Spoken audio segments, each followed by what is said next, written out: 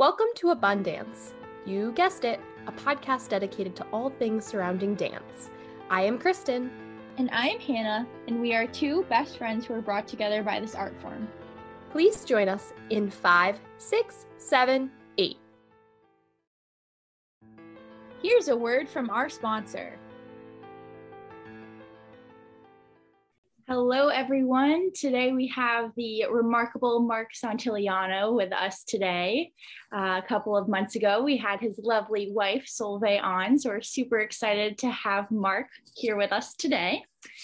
And we have a lot to share with you. Mark was one of our great professors at Mercyhurst University in Erie, Pennsylvania, where Kristen and I both got our BFA from. And we learned so much from him, and so we're excited for all of you to hear about his story. So thank you so much, Mark, for being on the podcast. My pleasure, and thanks for having me, and you're too kind.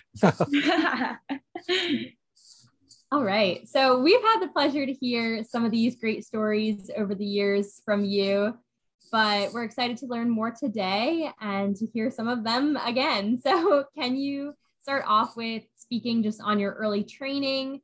How did maybe music, gymnastics, and martial arts also play into this? You're a very multi-talented person. Okay, I guess we'll start at the beginning. I grew up in the suburbs of St. Louis, Missouri. And my family wasn't particularly artistic or anything like that as far as, parents or, forcing us into anything. I was, all the kids, the four of us, we all took our piano lessons and things like that. That was sort of required, at least for a minimal amount of time. But the dancing thing was certainly not on the radar at all. And, so I was just more interested in music. I had two of my siblings were brothers, so there was always like the sibling rivalry going on. So, when my brother Keith started learning to ride the unicycle, it's like, well, I've got to learn to ride the unicycle too. And when he was doing gymnastics, hey, I've got to learn to do gymnastics. And when I started doing martial arts, then my brothers, Keith had to pick up on that. And, Lee was, playing music and doing things. So I had to do that. So there was always like the sibling rivalry. We had a trampoline in the backyard. And I got to say that even though I wasn't training in dance, spending hours and hours and hours every day on the trampoline, trying not to get killed by my brothers, basically, you learn a lot of like self-control, body control. How do you control your body when you're flying through the air and your brother tries to swipe your feet out from underneath you? So you learn a lot about just how to move your body. In addition to that, I was into my sister was into the marching band, so I got very interested in marching band. And if you think about that in terms of dance, it's music, it's movement, it's formations, and all of these things. So that was also, I consider that early training for what became a dance career. I mentioned the martial arts. Well, I wasn't interested in really fighting, but there's a thing called kata where you learn, and also known as forms, and you do a little routine, and so that's choreography. So again, all of these things kind of fed into what became my dance career. When I was in junior high, I went out, just a little social dancing with my older sister, and I ended up dancing with a young woman named Donna. Actually, she was older than me, so it was an older woman. And I was out dancing with Donna. And anyway, Donna had a friend, Melanie, and Melanie was involved in a little neighborhood performing group. And they performed at the mall and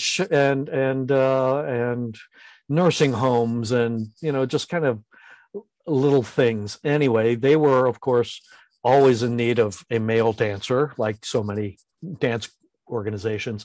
And when Melanie said they're looking for a dancer, Donna said, well, Lynn's little brother, he dances. And so I was asked to audition, and I went into this woman's basement, in the suburbs, and I auditioned for Mary Buttermeyer, and I get into, this little dance performing group. Actually, we sang too. So with this little performing group, and next thing you know, I'm started performing and did some choreography for them, and we performed at the Palace Theater at Six Flags Over Mid-America, and we with a live stage band, Youth Stage Band USA, and we did that, and next thing you know, we had a gig out in Hawaii.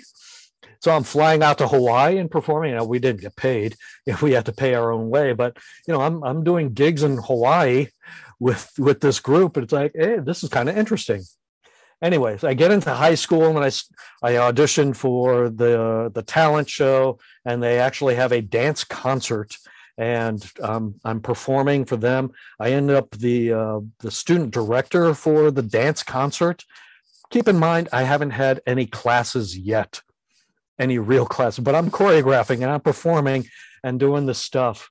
I get into college, okay, and here's where the training begins. I get into college, and a roommate of mine gets me involved in playing the pit orchestra for the musical No No Nanette. And I'm sitting in the pit orchestra playing for this musical, playing a saxophone. And I look up on stage and I realize I'd rather be up there than down here in the pit. The very next week was an audition for a dance concert. This is in college. And so I show up at the audition, and they're speaking a foreign language. They're speaking French. They're saying things like pas de bourrée. They're saying things like chassé, and I have no idea what any of that means. And I basically said, show me. Yeah, I can do that. And I auditioned, and I ended up in the show, and I ended up with a little featured spot. Actually, I ended up playing piano for that show as well, a little bit, so the music background kind of fed into that as well. But they created this little solo for me, and I'm doing some martial arts, spinning my nunchucks and things. And there was some gymnastics and had me jumping off of 6-foot platforms and all this stuff. Anyway, it's just like this little punky freshman. It's like, yeah, sure, I'll do anything, whatever you want. And that's how I got into like studying dance. So like the very next semester, I signed up for classes, and I took my first ballet class so I could figure out what chassé meant and what pas de bourrée meant. And anyway, so that was the start of the career. By the end of my freshman year, heading in for the summer, and my teacher, Cheryl Miller, whom I adore and just love with all my heart, and was a big influence on me. Cheryl said, what are you doing for the summer? I said, I have no idea. I had no plans because I was still just this punky little kid. And she said, well, she had a colleague that was choreographing for a summer stock in Texas, and they needed, like everybody else, they needed some male dancers. And so she recommended me, and I said, yeah, sure, I'll do that. So with less than 1 year of training, I have a paid performing job, pseudo-professional, working on an Indian reservation in Livingston, Texas, the Alabama Coushatta tribe of Livingston, Texas, doing a show called Beyond the Sundown. And it was just a chorus boy. And, so I played a Texas rebel. I played a Mexican soldier. I played a Native American warrior. I played an underworld god, all this. I had to wear body makeup head to toe and all this stuff. And, it was in the Texas summer heat, summer of 1982, and, dancing on a hard concrete stage, an asphalt stage, and there's mud and mosquitoes and all this, everything. And, for a whopping, I think $90 a week. And night after night, 7 shows a week or 6 shows a week, 6 nights a week, I'd be out there and I'd be just laughing to myself thinking, I'm getting paid for this. And anyway, so, going off and having to treat it like a job, whether or not you were in the mood to do the show or not, and you have to do the show, and it's hot and it's nasty and you got body makeup on and all this, and you kind of learn a lot about just kind of self-discipline and treating it like a profession. The audience didn't care whether or not you were in the mood to do the show because they paid their $20 or 50. I don't know what the tickets were, but and you do the show night after night after night after night, and so that was my early training. And anyway, go back to college, end up getting a dance degree, a BFA in dance. I also doubled with a degree in communications. So I have a BS in public relations communications as well from Southwest Missouri State University. And that was my training. That was kind of a long answer. Sorry about that. No, there's a lot to cover. Yeah, there was so much that was going on in those years. I was hungry.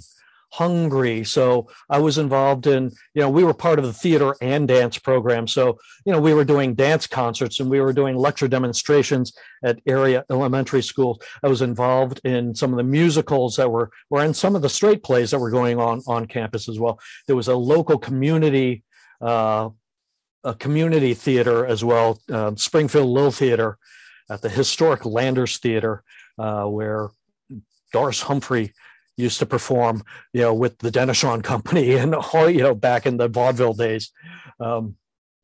So I was doing musicals there as well. I continued to do summer stock shows back in Texas and in Tulsa, Oklahoma, and in Galveston, Texas. And, so I was just hungry. In addition to all that, I was also performing, me and my friends did some shows at the local bars on weekends. So we had like these variety acts and shows. So we were performing. So constantly doing stuff. And when that wasn't enough, we were doing studio shows in our free time. It's like, hey, who wants to do a show? Yeah, let's sign out the studio. And we would do shows. And then my senior year, it's like I put on a solo concert, not because it was required. It wasn't like a capstone. It was just because it's like, hey, when am I going to have a theater available to me for free? So, Yeah. So I put on a one-man show, and because I could. I was just hungry, and anything and everything that I could get involved in, I did. For better or for worse, but I had, if the experiences weren't there, then I created the experiences, or me and my friends created the experiences, and that actually kind of continues, later in my career. That's what Somar Dance Works, my company, it was all about. It's because I wanted more opportunities to perform and choreograph and do shows, so it was the same idea. The opportunity is not there, just make it. Yeah. Let's just do our own show.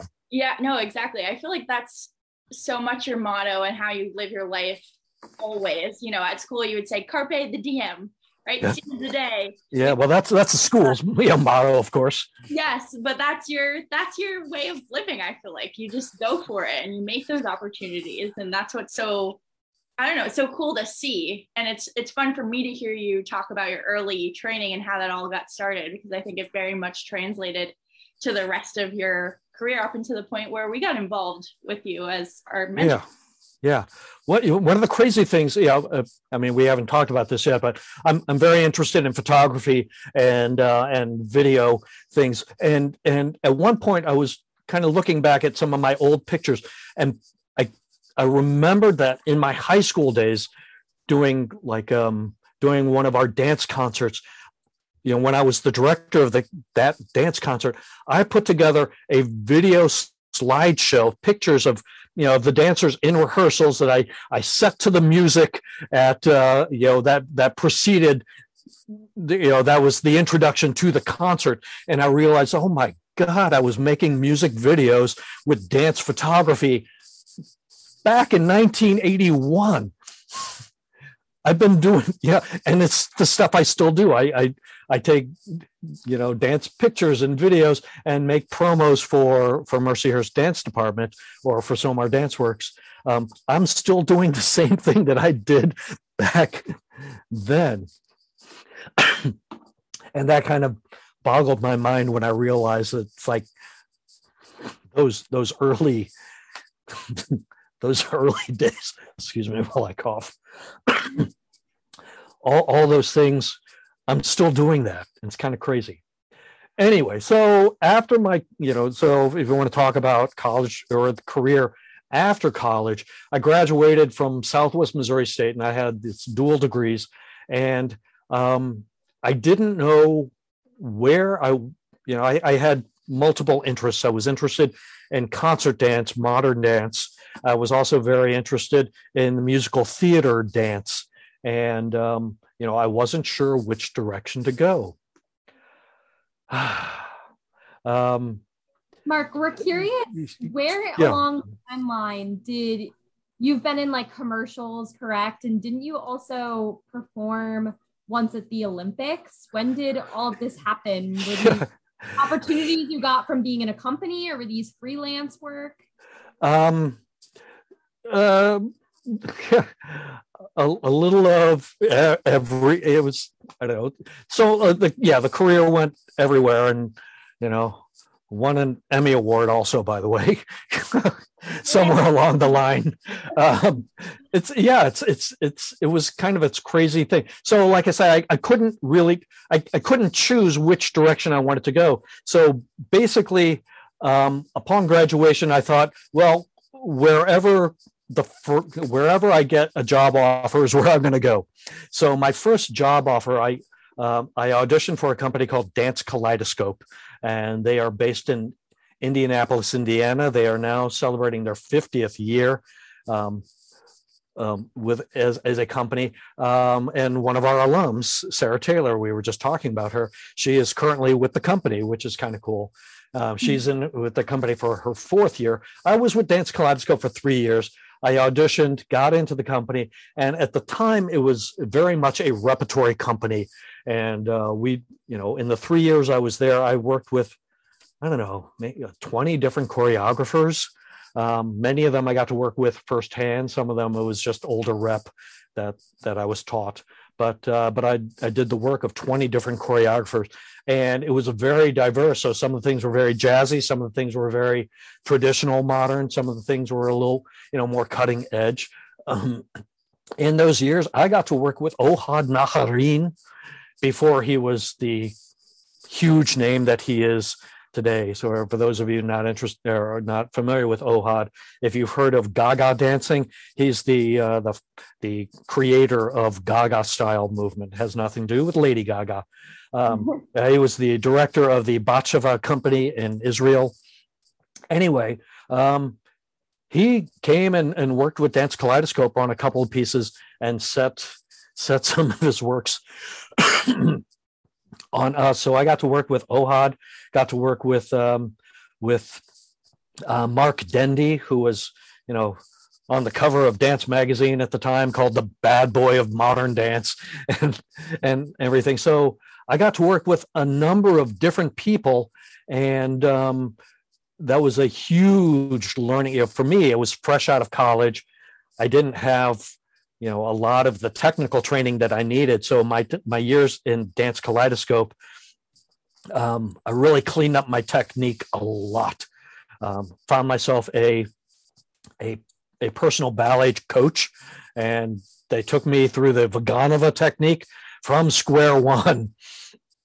And it was a humbling experience, but it cleaned up my technique considerably. And all of a sudden, I'm doing 5 pirouettes, 7 pirouettes, 8 pirouettes, at will. It's like, okay, watch this, spinning like a top, because I could apply all of that basic stuff to everything that I had already learned how to do, and all the tricks and everything just got much cleaner.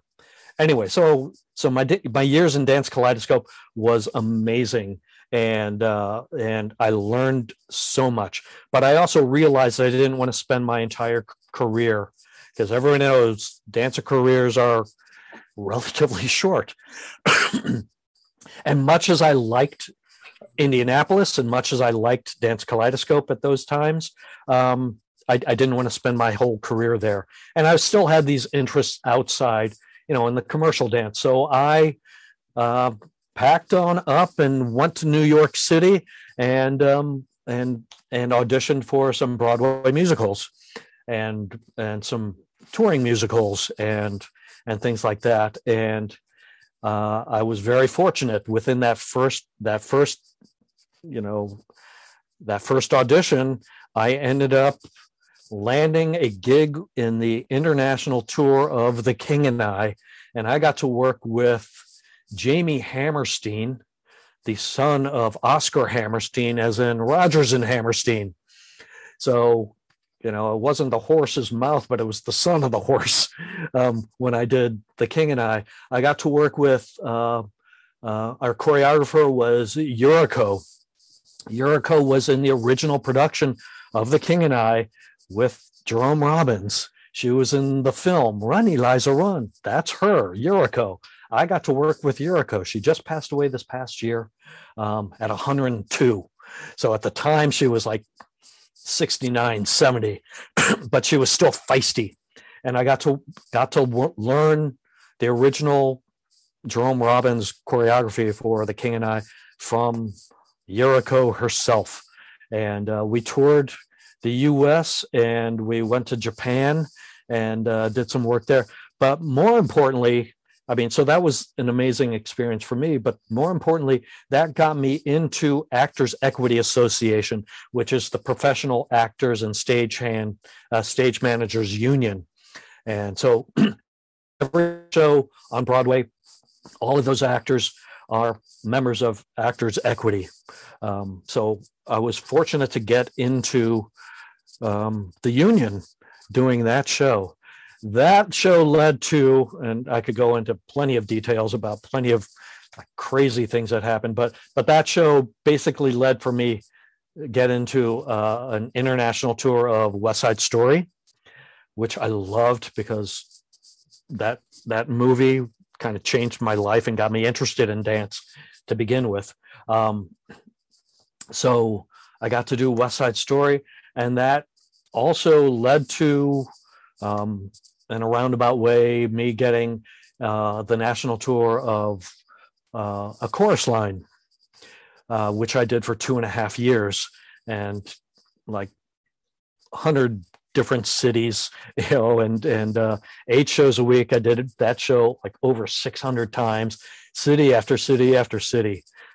Each week was opening night in a new city, and we played Los Angeles, we played Honolulu, we played Anchorage, Alaska, we played Shreveport, we played Peoria, we played Erie, Pennsylvania, we played we played New York, we played all over. We did that show. So, Mark, my question though now. Sure. Yes. Favorite place that you toured in? If you went in all these places and you had to choose just one place. God. Or a specific venue. Or a venue. I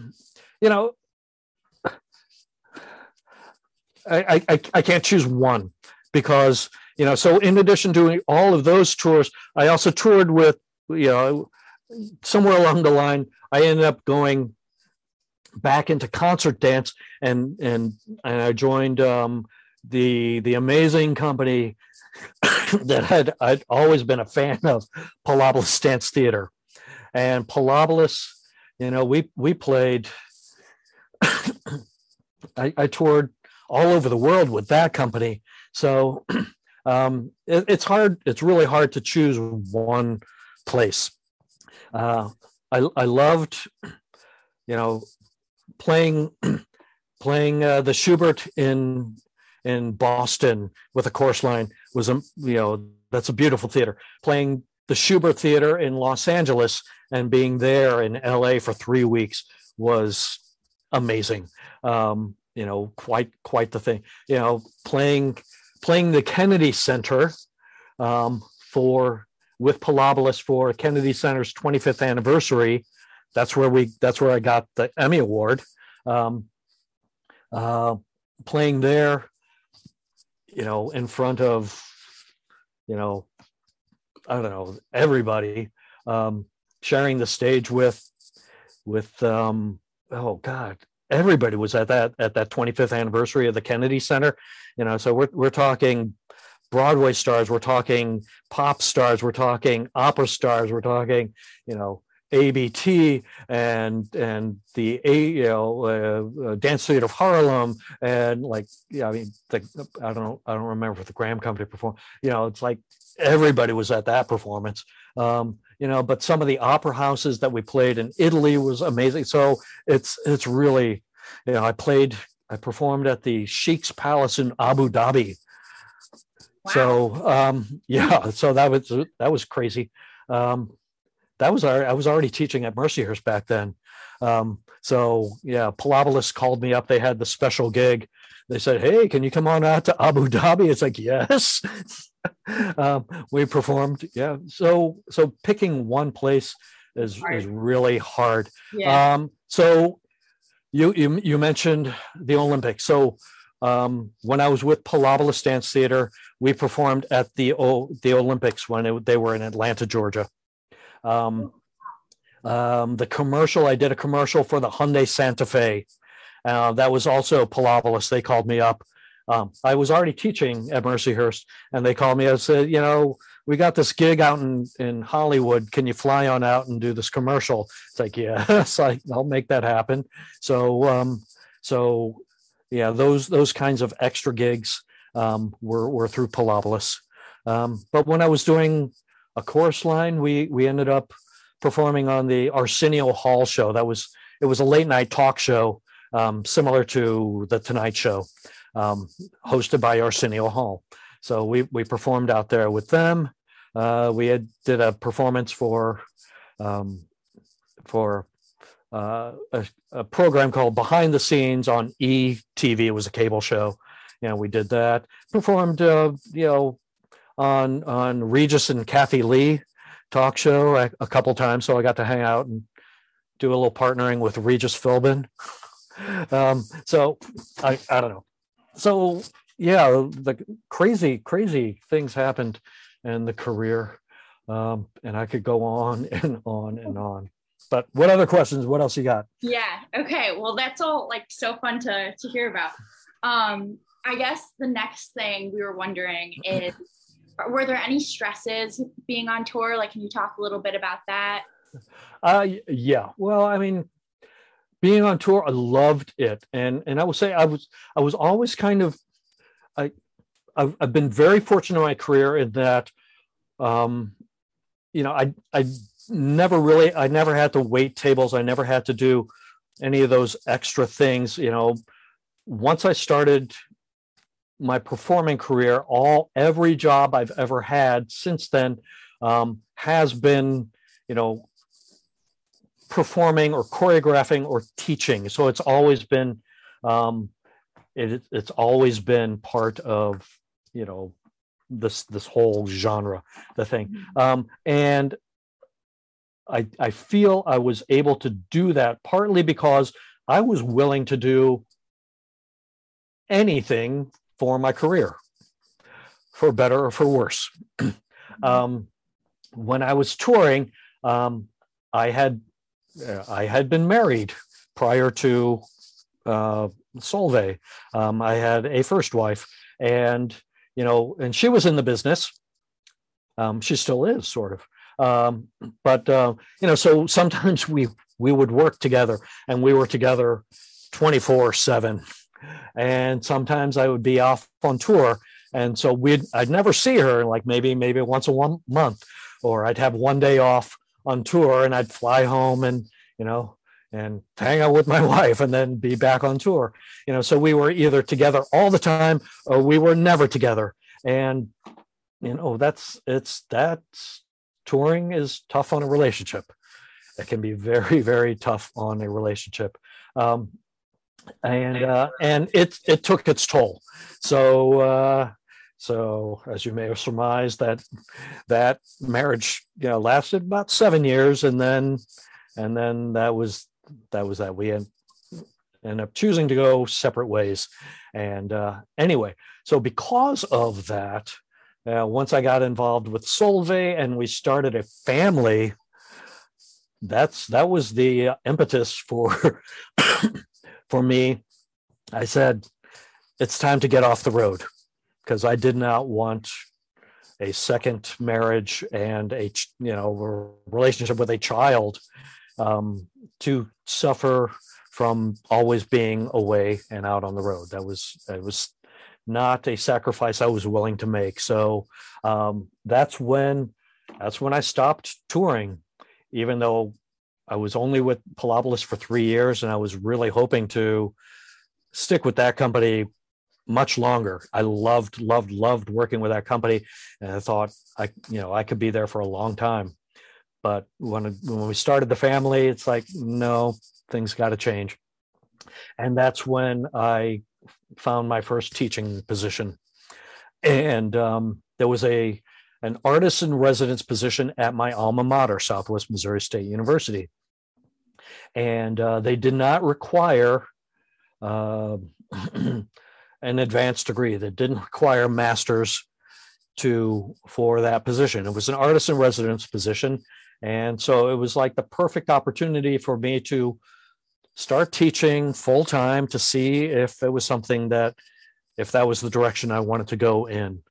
And so I did that. And it was a very safe environment because I knew the school, I knew the colleagues were some of my teachers. And I knew the kind of students that went there because I was exactly like them. And so in other words, then teaching was never really in the plan to be. Honestly, no, it was nothing that I dreamed of. It was like, oh, this is my calling. And yet, I feel it's been compatible for me, and I have learned to love it. And but it was a rough transition because at that time, in those early years, my heart really, I still had the heart of a performer, and I was still hungry to perform. And so I made those sacrifices for the family, which I do not regret at all. But it was a rough transition, and going from the company lifestyle of Pilopolis in particular, which was just very creative and very open and very all this, back into a position where it's like, okay, I have to watch my language, and I have to watch certain things don't fly in academia that they did in Pilopolis. So I will leave it at that. And so it was a steep learning curve for me. Teaching at SMS, they limited that to 2 years, and then they kick you out, and then they brought in another artist in residence. So after 2 years, it's like, okay, well, what do I do? And I applied, and fortunately for me, the job offer that came along was Mercyhurst, and that was in the fall of 2020. No, of 2000, the fall of 2000. And yes, I know I misspoke.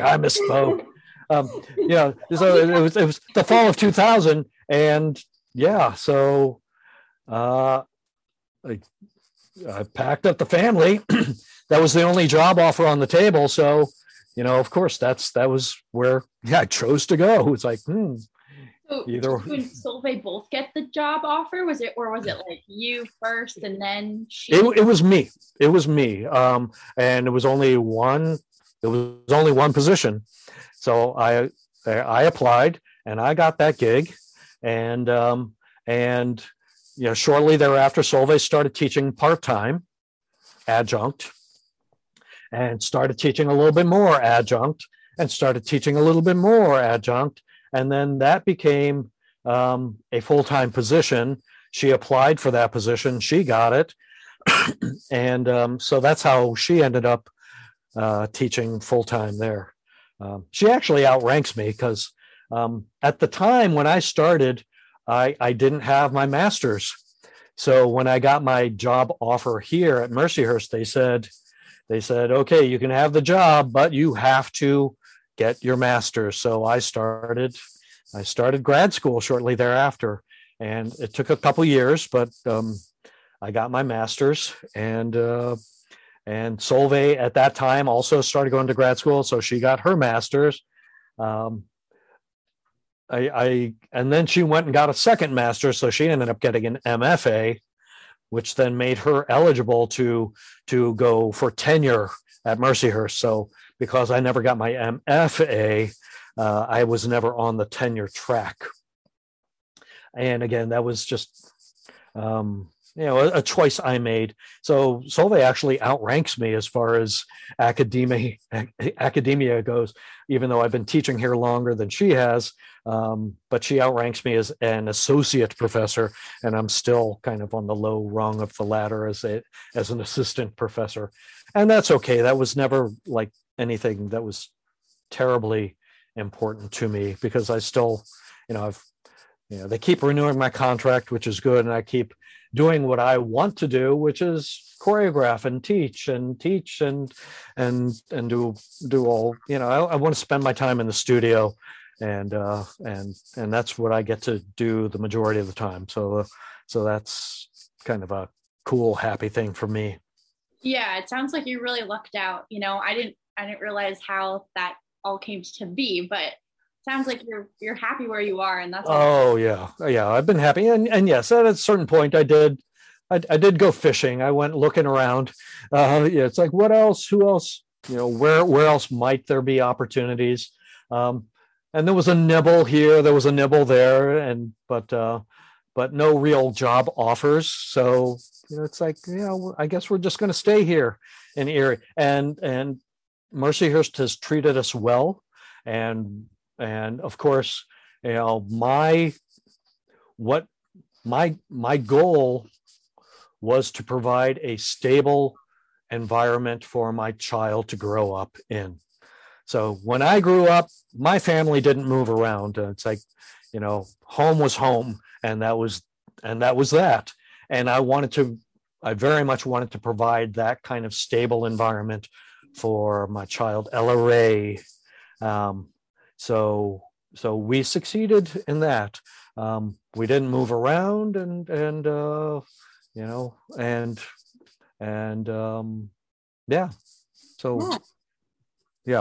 So that was important to me. And at this point, it's like, I think we're just going to stick around until it's time to retire, because moving is such a pain. I had moved around so much. Again, back in my performing days, touring days, I was literally homeless for over 2 years because everything was just in storage, and I was living on the road, and either touring or doing dinner theater productions where they provided housing or things like that. So I was literally homeless for a while. So being stable was kind of a novelty for me. And what's crazy is I've now been here in this house in Erie longer than the house I grew up in. So, and yet I still very much feel like it's like, I'm just still new to Erie. It's like, no, I've been here longer than anywhere else in my life. Yeah. So there's a bit of denial going on here. But Erie has been has treated us well, and Mercyhurst has treated us well, and we've been able to continue doing what we want to do, choreographing and doing some performing, and of course teaching, and getting to mold young minds such as yourselves. Hey, we're happy to be molded. Yeah. So what else? There's so, it's crazy. So much. There really is so much. I mean, I think we touched on this. It's about, for me, it's not about it's not about climbing the ranks of, from instructor to assistant professor to associate professor to full professor. That means so little to me personally. It's about doing the work, and that's what I find interesting. And the work, creating my art, and it took me a long time for me to to refer to myself as an artist. I always felt that was, so hoity-toity and too artsy-fartsy. It's like, I'm a dancer and I do my work, and I go out and I perform, or I choreograph, or I do that. But I'm a little bit more comfortable talking about it as my art. So I'm doing my art, I'm doing my work, and I find what's interesting to me now is not just choreographing dances. It's like, how do I integrate everything that I'm interested in into what I do? So I find that I'm, integrating photography, dance photography. That's like one of the new challenges. How do I get better at that? Dance for camera, or screen dance, or whatever you choose to call it. Dance for camera. That's another thing that's, very interesting for me, and it's opening up new possibilities, certainly through pandemics and whatnot. So that's a new challenge for me there. But also integrating, I did years as an actor. So how do I integrate text and writing poetry and all of these things into my work? How do I integrate projected images into my work? So it's like, this mishmash of multimedia, multi-genre stuff. So, I'm choreographing things that are like contemporary point work, and the next thing might be a tap dance, and might be, a spoken text something. It might be, like this is where my interests lie. I continue to be, interested in all sorts of things and not just one thing. And I'm doing more and more music composition. So writing the soundtracks for my own dances, or the videos, or things like that. So it's all of that is how I continue to challenge myself. Again, better for worse. When I'm making my music composition, I'm painfully aware of my limitations as a musician, as a composer. But that's where the challenges are, and because I know it's like, oh, you need me to choreograph an 8-minute piece. Yeah, I can throw something out there, okay, but what's going to be challenging, and what's going to make it interesting, So that's when all these other elements come in, and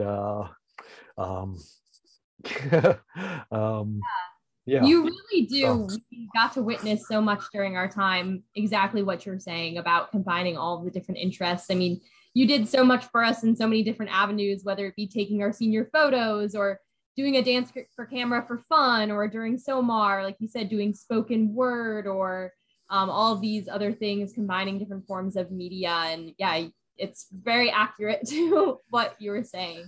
Yeah. Sure. So again, going back in my early training, because everything was so eclectic, and then, with Dance Kaleidoscope, we were doing so many different kinds of things, and then switching to musical theater, so many different kinds of things. That's what continues to interest me. And I think if I were just pigeonholed into doing one kind of thing, only that, it would probably drive me nuts. Yeah.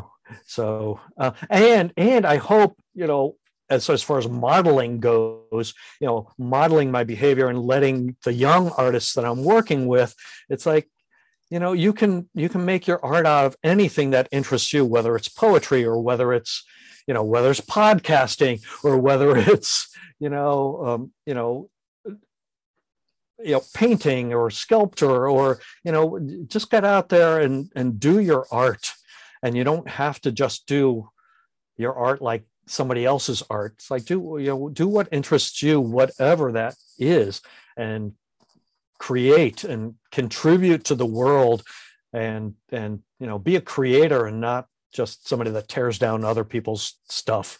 It's too easy to criticize and tear down other people's work.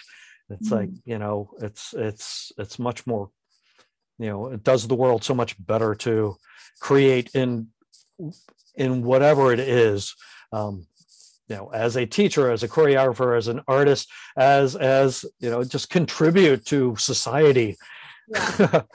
Yeah. And as a positive force. I mean, I wholeheartedly believe that whatever it is, like, just the world is struggling so much in so many ways. It's like, how can we bring people together? How can we uplift one another? How can we contribute to society in a positive way?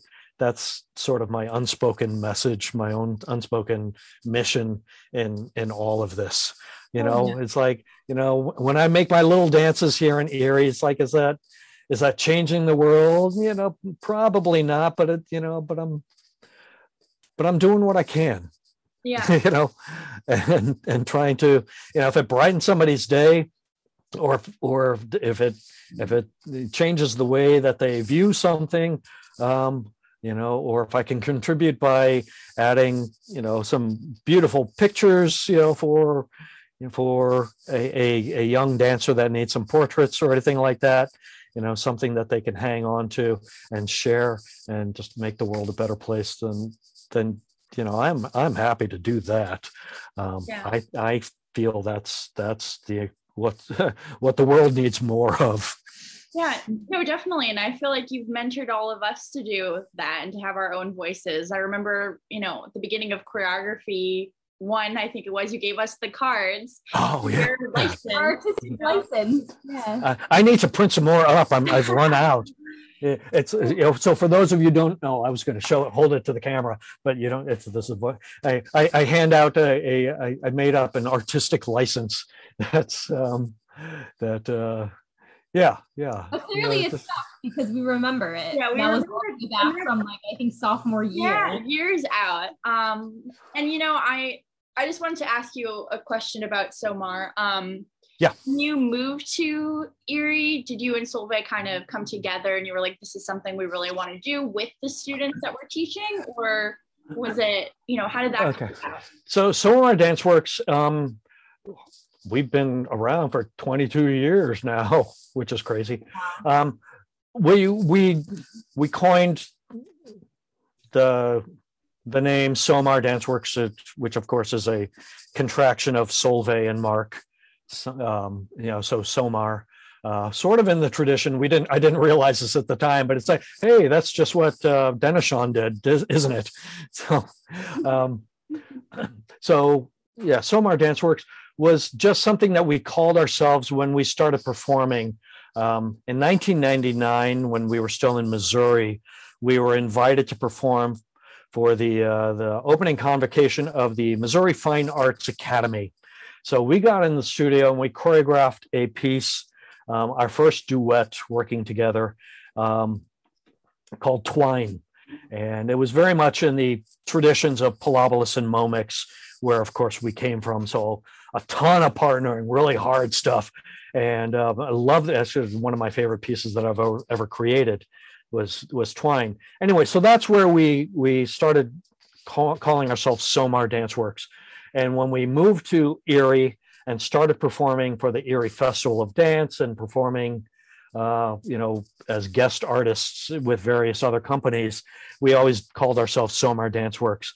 And, we choreographed a few more pieces here and there. And I had this notion I wanted to do full-length concerts, but doing a full-length concert with only 2 people is awfully tiring. It can be done, and I've seen it done, and that's where dance for camera stuff also comes into play. So you show a film while you rest, or you change costumes or whatnot. But somewhere along the line, I thought, I wanted to do a full-length concert, and we applied for the Pennsylvania Council of the Arts, the PPA grant, and through the Erie Arts and Culture. At the time, I think they were called Arts Erie, but we applied for that, and we didn't have to have the not-for-profit 501c3 status. So it was like just kind of open for any artist to apply.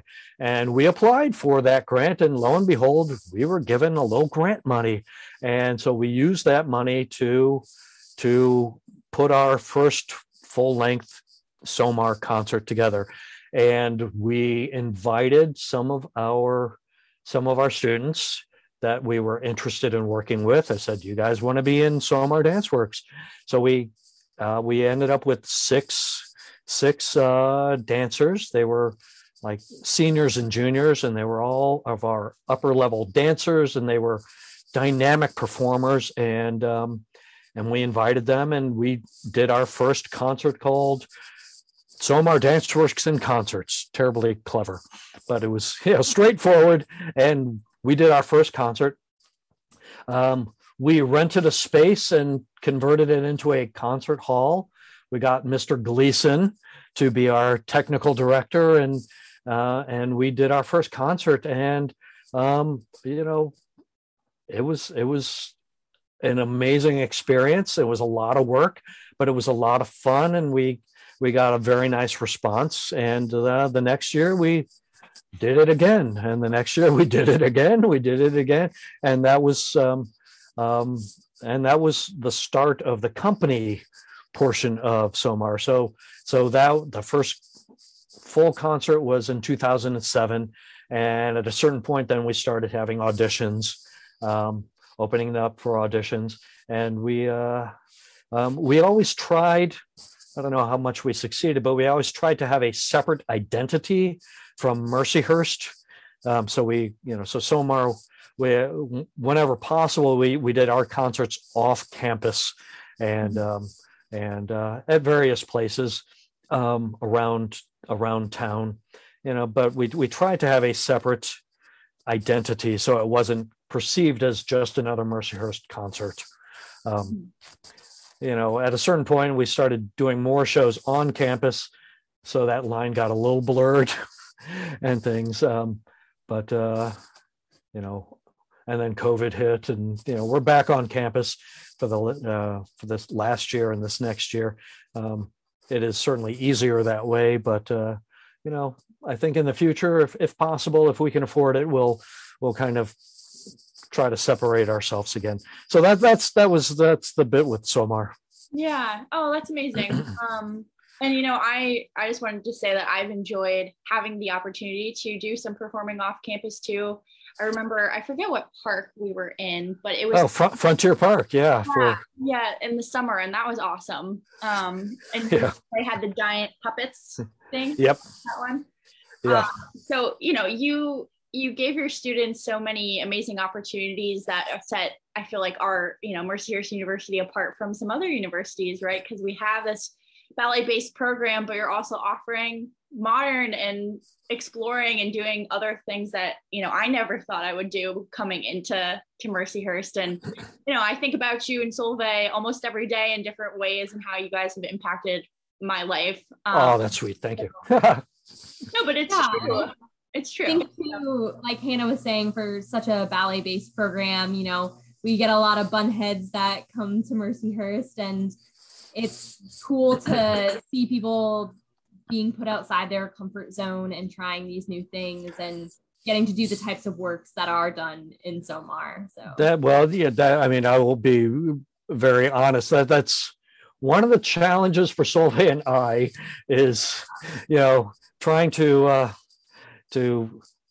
convince the ballet, the young women that come in that dream of wearing their tutus and tiaras and point shoes. It's like, there's a whole world of dance outside of that.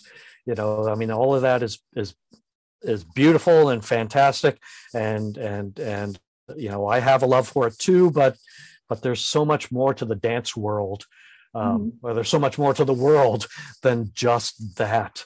And really all you need to do is kind of open your eyes and your hearts to that, and you'll find that you are capable, and there are so many it's going to open up so many more opportunities as well.